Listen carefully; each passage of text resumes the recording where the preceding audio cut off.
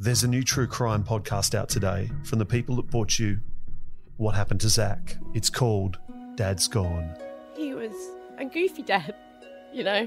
He did all these little funny jokes, and as a little kid, I thought they were hilarious. Linda Willimer and her husband Darren dropped her father John Jensen home on Sunday after a family lunch. They say he was in good spirits, but the 68-year-old has disappeared without a trace.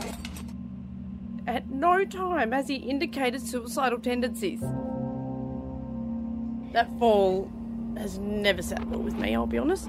Well, the discovery of John Jensen's car outside the Lancelin Beach Hotel is a big breakthrough in the police search for the missing Ocean Reef grandfather. Look, he did have a bit of depression, and I put the light on and then I just saw blood. All these blood footprints.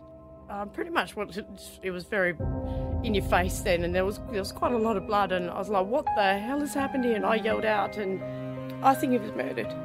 No, I 100% hand on my heart believe he was murdered, because this is my dad. This is my story. This is what happened. This is Dad's Gone. Out now on Apple Podcasts, Spotify, or wherever you get your podcasts. A Podshape production.